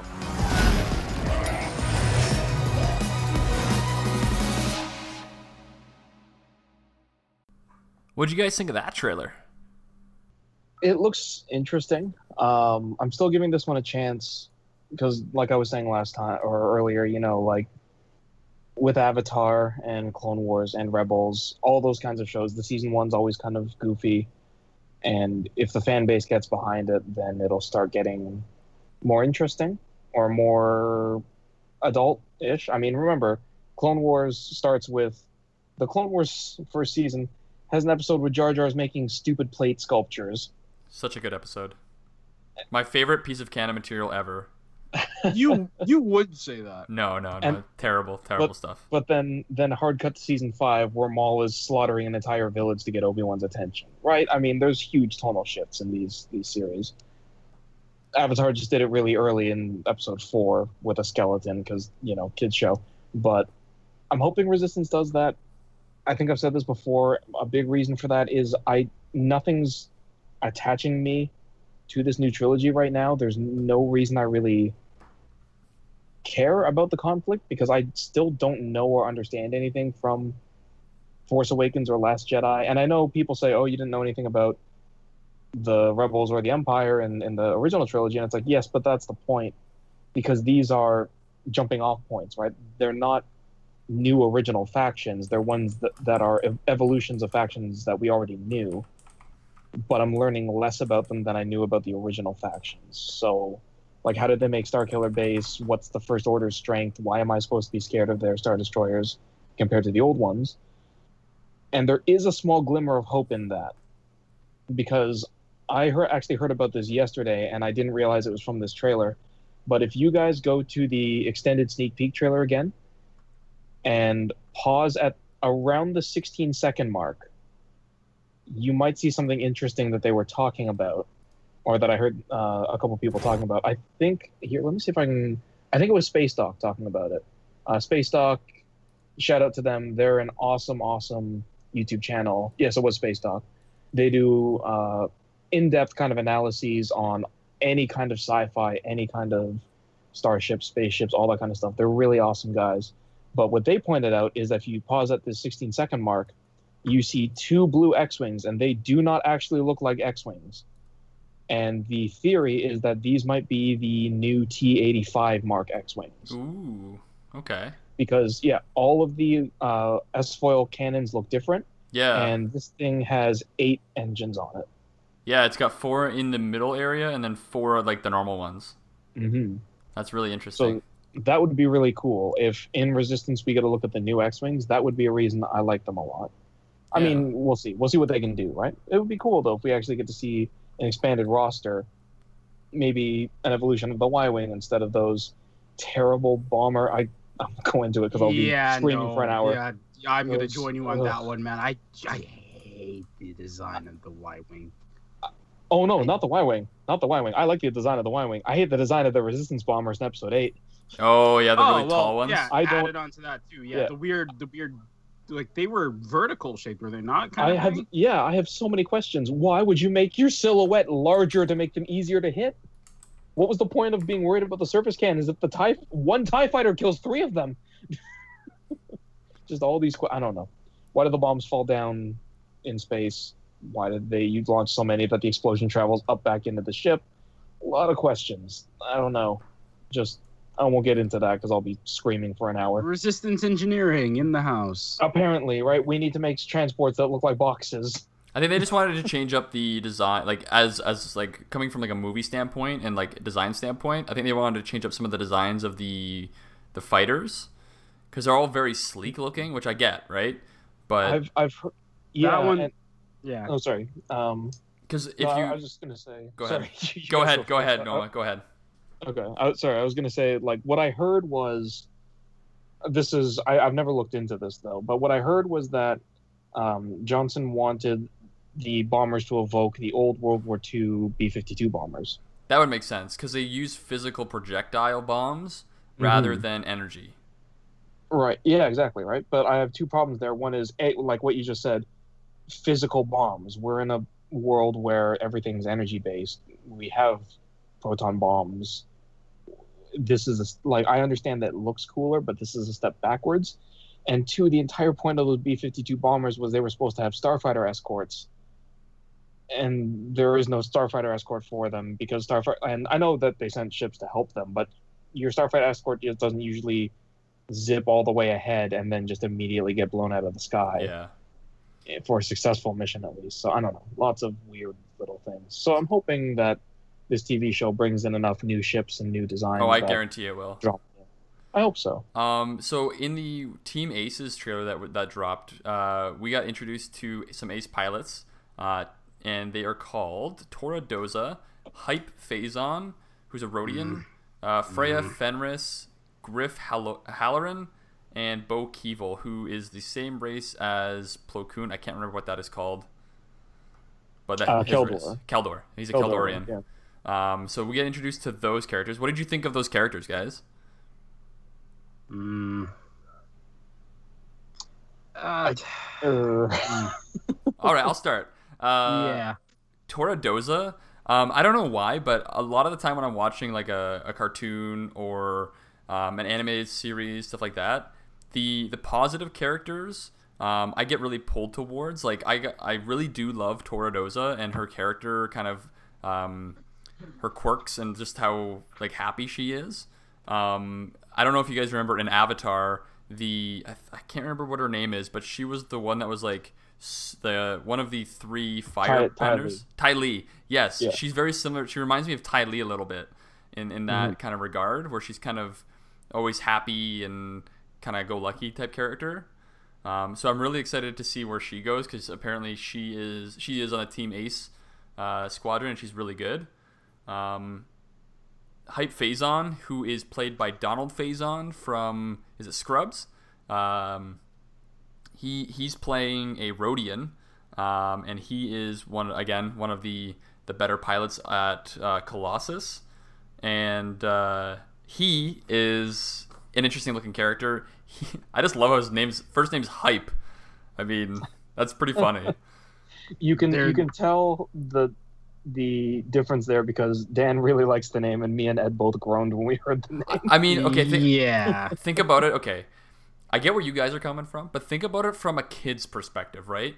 In our day and age, hype is a word that people use to be excited about something. And seeing that as a character's name, I think as a younger kid, is going to be interesting, because this character is very hype driven. Like, he's a very hyper kind of character. So it will also kind of it'll like, I'm thinking as a teacher right now, because I am a teacher.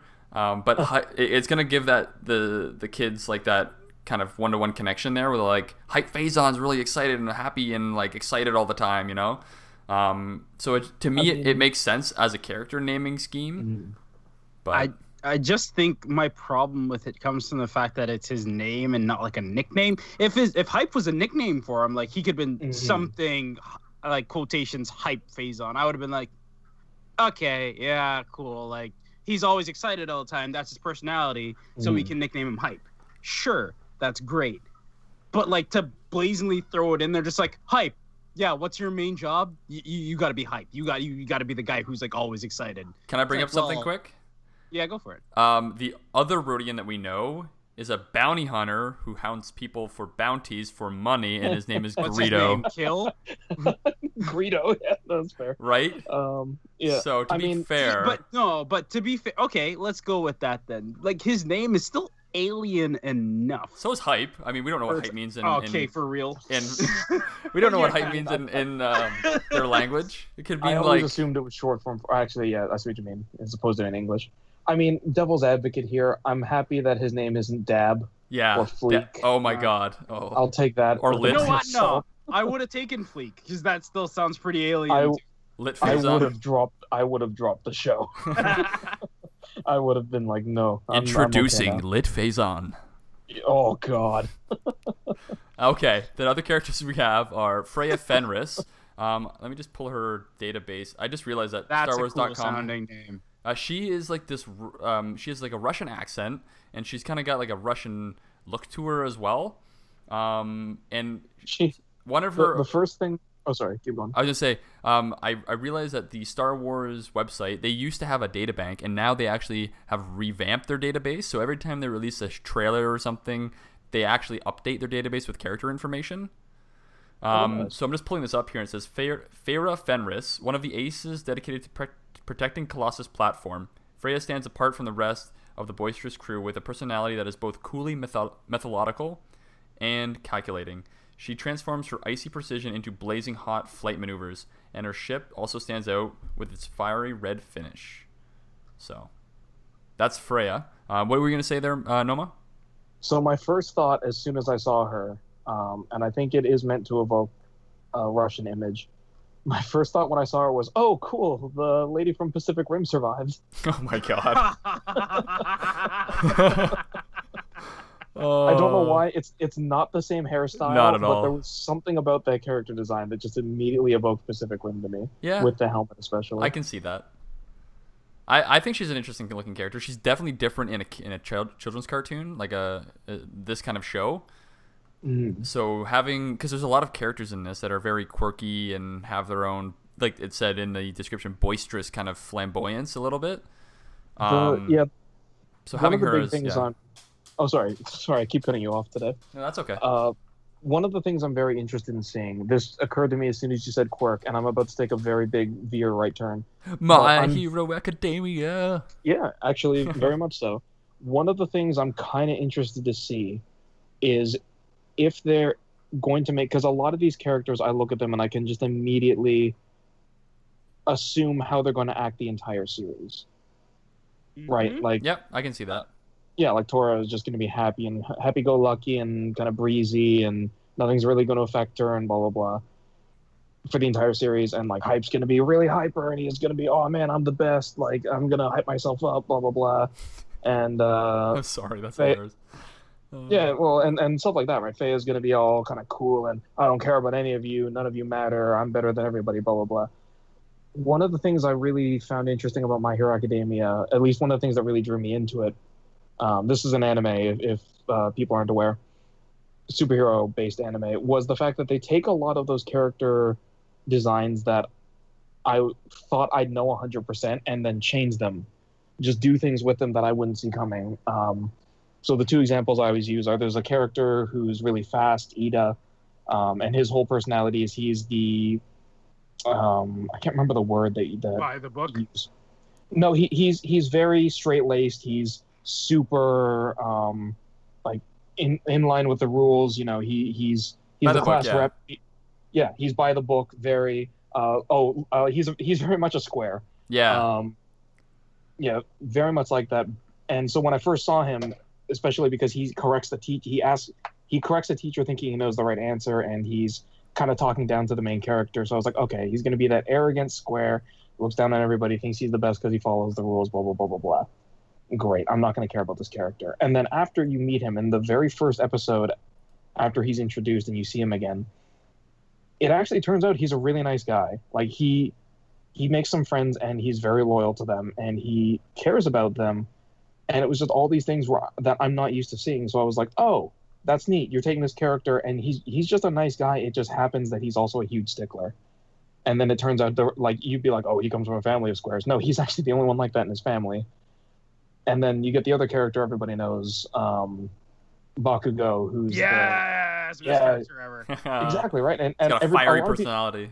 Yeah, a lot of people love him because he's very much he only has one emotion, and it's anger. It's just different levels of anger, and he's incredibly arrogant and incredibly powerful. You could say he has an explosive personality. An explosive temper, explosive person. Yeah. Yeah, and so I will show myself out now. Oh, that's only going to be Ed soon. And yeah, so they have that whole thing. He doesn't even respect, he doesn't respect anybody, it seems like, and, he doesn't make friends with anybody, blah, blah, blah. So you're like, oh, okay, he's so full of himself. He's going to be headstrong and foolish. And then it turns out he's actually really smart, and he's very tactical. And because of his temper, you're like, oh, he's got a lot of pride. So when he starts losing to the main character, or not even losing, but falling behind the main character, he's going to snap and become a villain, and to the point where the villains actually... Or not even the villains, but yeah, everybody thinks that. The media and people and just the heroes and the villains, they all say, "Oh man, you're basically just a villain." But he's not, because he sticks to his drive. He sticks to the fact that he wants to be the best hero. And I was like, "Oh, that's really cool." And even to a lesser extent, now jumping back to Avatar, like you were talking about Ty Lee, one of my favorite Ty Lee episode is, and she doesn't have a lot in it, but is The Island. Because you get a lot of character development for all those villains. Yeah, exactly. And it turns out, and you learn why Ty Lee acts like this. Why they're she's so really just normal people. Like, they're just doing what they think is right. Yeah, you give them more emotional depth than a one-note character. So if Resistance can do that, because that was the same reason why people liked Ahsoka, was when she showed up, she was just, I am the snarky counterpart to point out everything that's wrong with what Anakin does. And then she turned into her own character, and that's why people love her. So if these Resistance characters can do that same thing, then I think that will draw people in, and that will make these characters feel real. If they don't, and they keep with the one note, then I think a lot of people aren't going to care, because they're just going to see it as a kid's show. I've got hopes. I mean, Filoni's helming it, so he knows how to write good. He knows how to write good stories. He knows how to write good characters. I'm hoping he can stick with that. Yeah, I can see that. Another character that we have that we're introduced to in the Aces trailer is Griff Halloran, one of the Aces that flies for the defense of Colossus platform. Griff Halloran flies an extensively modified TIE-based racer that emphasizes raw power. No one is quite certain whether or not Griff is a veteran of the Imperial Navy, or whether he just flies old Imperial colors to intimidate his opponents. And he's got 2 Imperial cogs on his arm, on his biceps, and he basically looks like Steve Stanton, the guy who voices him, who also, I believe, he voiced Tarkin in Clone Wars, and a few other characters. But he's an interesting looking character, and his fighter looks really cool. His racer, it's got a TIE cockpit, and it's got almost like a Jedi starfighter body around the TIE cockpit, so it's kind of got an evoked Jedi starfighter look to it. Mm-hmm. It reminded me of the TIE Strikers from Rogue One as well. Yeah, kind of like that. Those surface guys. Yeah, me and Ed were joking during the trailer that if he is an Imperial, you can tell he's a good guy because he's lost his British accent. There you go. And our last character is Bo Keevil, which I can only assume is a play on Evel Knievel, because he's a soft-spoken Keldor pilot. Bo Keevil prefers to let the daredevil maneuvers of his lightning-fast yellow racer do the talking for him. A superb and confident pilot, he is part of the Aces squadron that defends the Colossus platform. So he's very much of a daredevil, which I kind of see as the Evel Knievel part, and kind of maybe where his name came from. But yeah, it's interesting. And if you want to see any of these characters or the racers that they're flying in, you can go to StarWars.com/databank, and all of that information is there in pictures of the characters, and their starfighters are there. I just found that out a few minutes ago, so that's pretty interesting. I think one of the reasons why I'm not drawn to this one like the rest is that, like Dan, you were saying that the first character introduced starts with the T. Tara, I can't remember their Tara, names. I think. Tora, or yeah, let's call her Tora for now. I can't get attached to any of them because none of them have that sort of character development that or we don't know them yet. We're seeing character, we don't know them yet, right? But they don't interest me at all. What I'm actually waiting for is if they do a trailer that introduces okay, we're our villains kind of thing, who are we going up against? Oh, we'll get into that in just a second. That's what's gonna draw me into okay, I could watch this show. At least I know why they're fighting or who they're fighting and what's the big baddie gonna do. That's gonna be the driving force for me to see this. And until I see something like that, it's gonna be I'll watch it, but it's to have a kind of connection to the show. I'm gonna. You want to see what the story points are too. Exactly. Okay. Well, let's get into the next trailer then. The next trailer is the extended sneak peek trailer, which gives us a little bit of a sneak peek at the story and what might happen between the characters and the villains. Here we go. 5, 4, 3, 2, 1. Can you imagine what it's like to be an ace pilot? This is your chance to make that dream come true. You've got something special. I see it. I've got a mission for you. All right. Blend in. Find out who's loyal to the good guys and who isn't. What was that? What was what? The throwing and the falling. Over there. Don't think about it. You can work as a mechanic on my team, but when it comes to your mission as a spy, I don't want anything to do with it. Kasuda, good luck on tomorrow's big race. I don't need luck. Being an ace is not all fun and games. It can be dangerous. Just don't explode. What? Oh! You can't handle the hype! Woo-hoo! Follow my signal. There are a lot of dangers out there in the galaxy. When people are in need, we help. Line them up! Check this out. It's all in the wrist. It's all in your head. Welcome back to reality. Professionals, you say? I'm an ace pilot. I've battled pirates and marauders. Pirate strategies have been changing. What do you mean? They're better prepared. They have better equipment. I don't know how.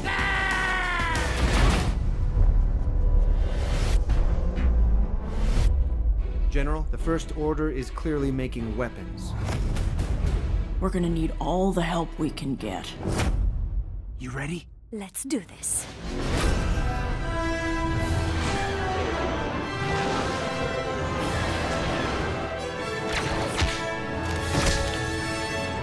I want this station completely destroyed. Get him!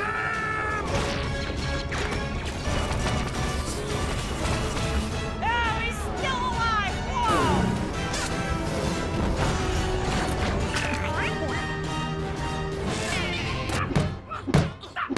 You showing up always means trouble. I knew you missed me.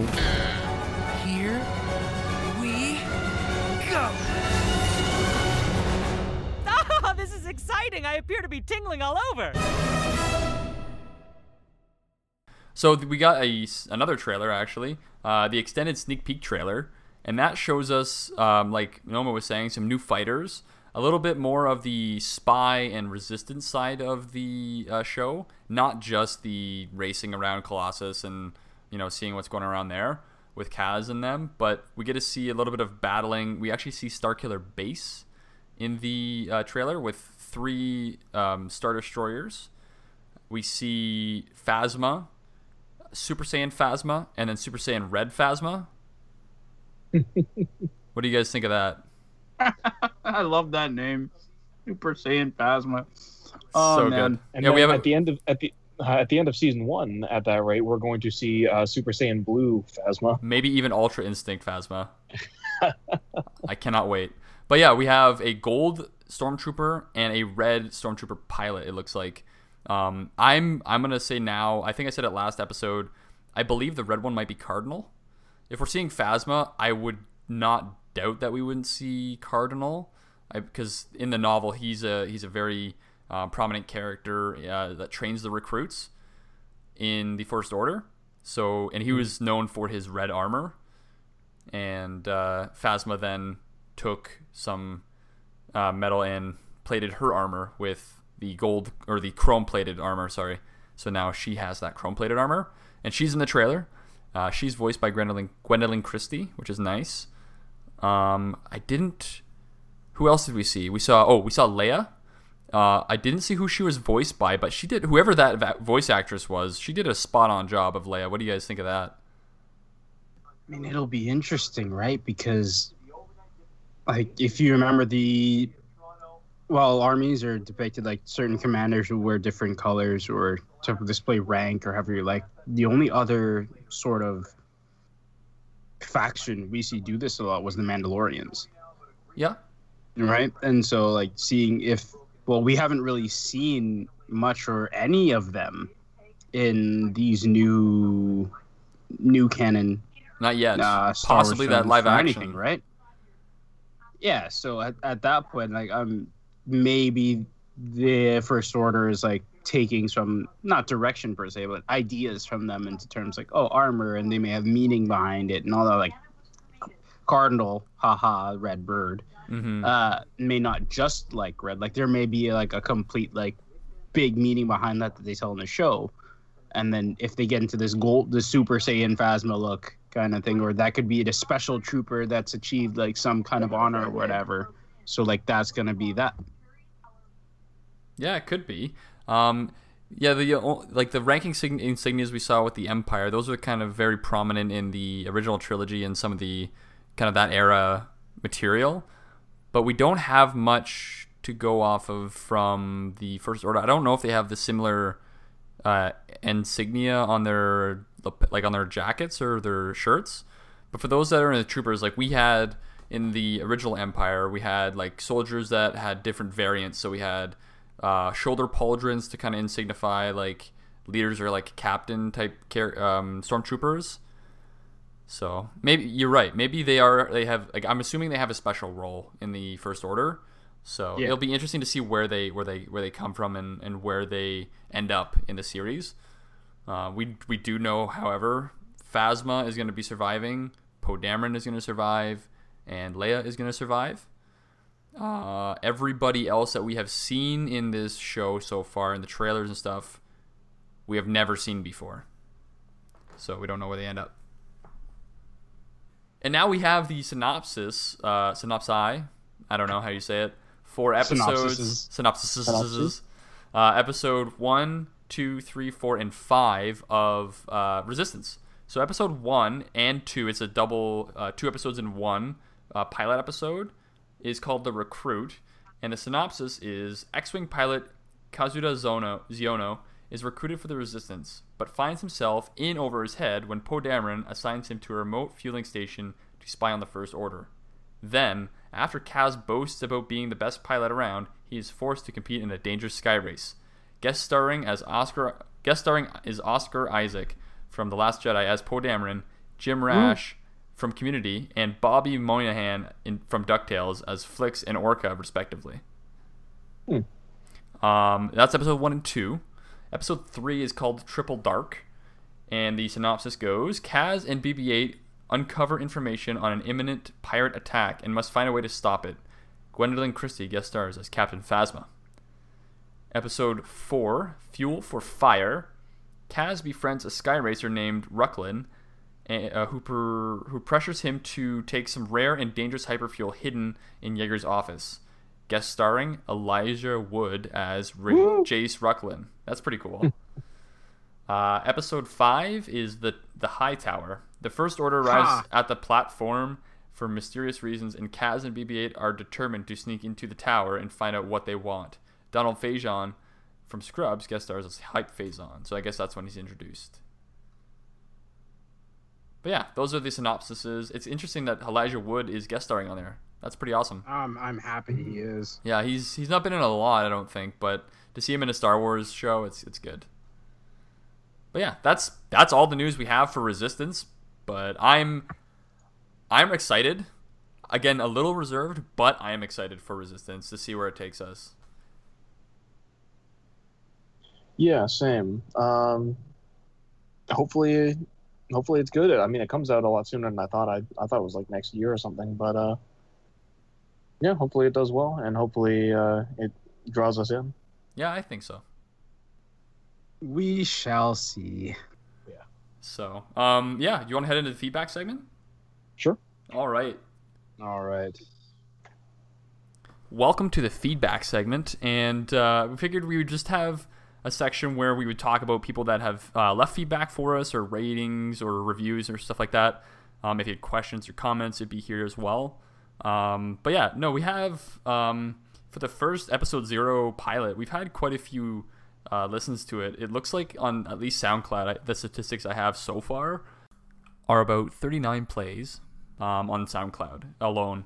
And that doesn't cover Stitcher or anything like that. But we do have a comment here from a Jamie V. And he says, decent enough flow, well put together in terms of topics and time spent on each. If Noma and Ed's sound quality could be at the same level as Dan's, it would make it for a far easier listening experience. Good stuff, guys. Cool. So that was, I think that's good. That's good feedback, and we'll definitely take it into consideration.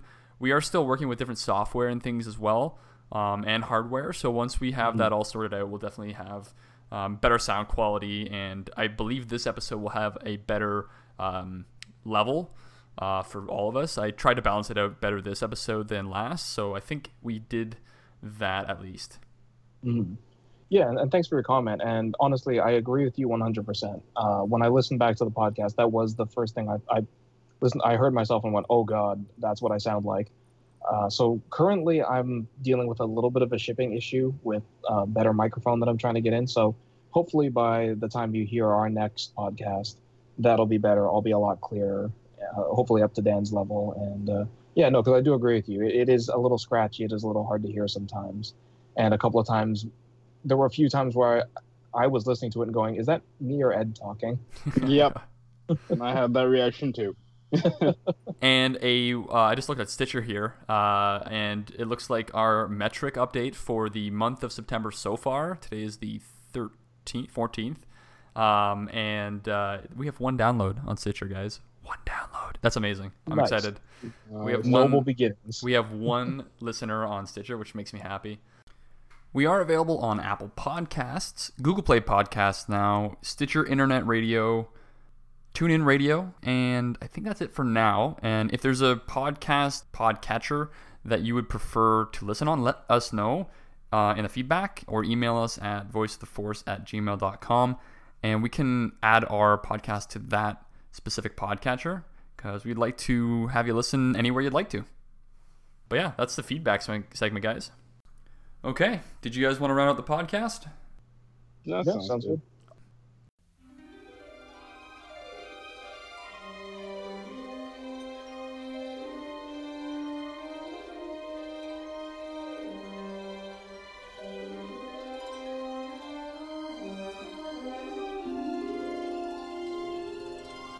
We definitely love hearing a lot from you guys, and we appreciate how much you want to listen to us, and how much we can give you is 110% every time. Unfortunately, it's the end of this podcast today. If you want to know more, you know where to find us. We've got our email, voiceoftheforce@gmail.com. If you want to find us on Twitter, we're at VoiceForcePod. That is VoiceForcePod. Still working on that Facebook page, but we'll bring you more news on that.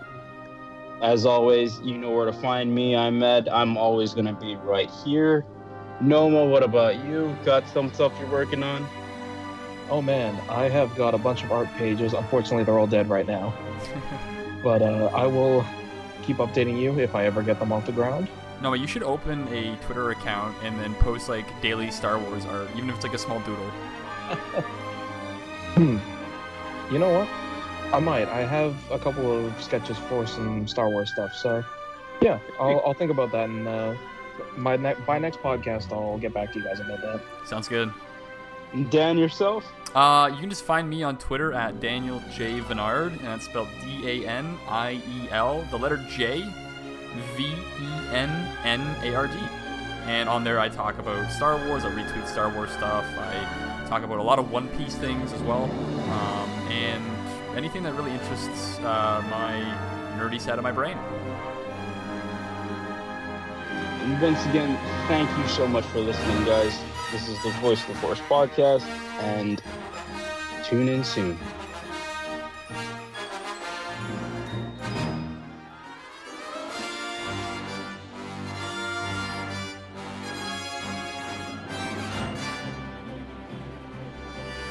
And remember, you can listen, rate, and review on Apple Podcasts, soon to be Google Play Podcast, SoundCloud, Stitcher, and TuneIn.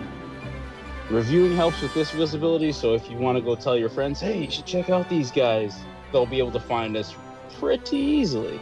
I think the word of mouth is also a really good idea. Just telling all your friends and anyone that you know that is interested in Star Wars to listen in and give us feedback on how to improve or what they liked or what they didn't like about the podcast. And we're definitely looking for more listeners to kind of get in on the conversation.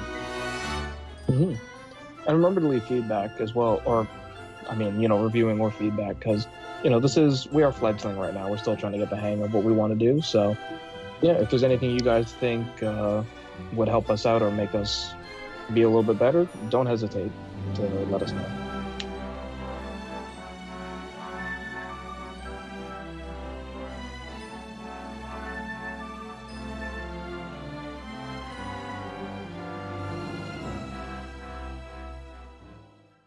What I'm trying to say is, Dan, you're wrong. No, I'm kidding. No, you're fired again. Yeah, damn it. Ready? Yeah. Awesome. Welcome back, everybody. Thanks for joining us here on the Voice of Force. I'm so sorry. Ed, you got me laughing, man. I had it. What are you doing? Okay, I'm good. Yeah, so before we start, get the laughs out. We get the laughs out. I think I'm good. Yeah. So by this pattern, let me go get an air horn so that I can interrupt for the third time. Wah wah. Oh. Air. All right, we good? I think so. 3, 2, 1.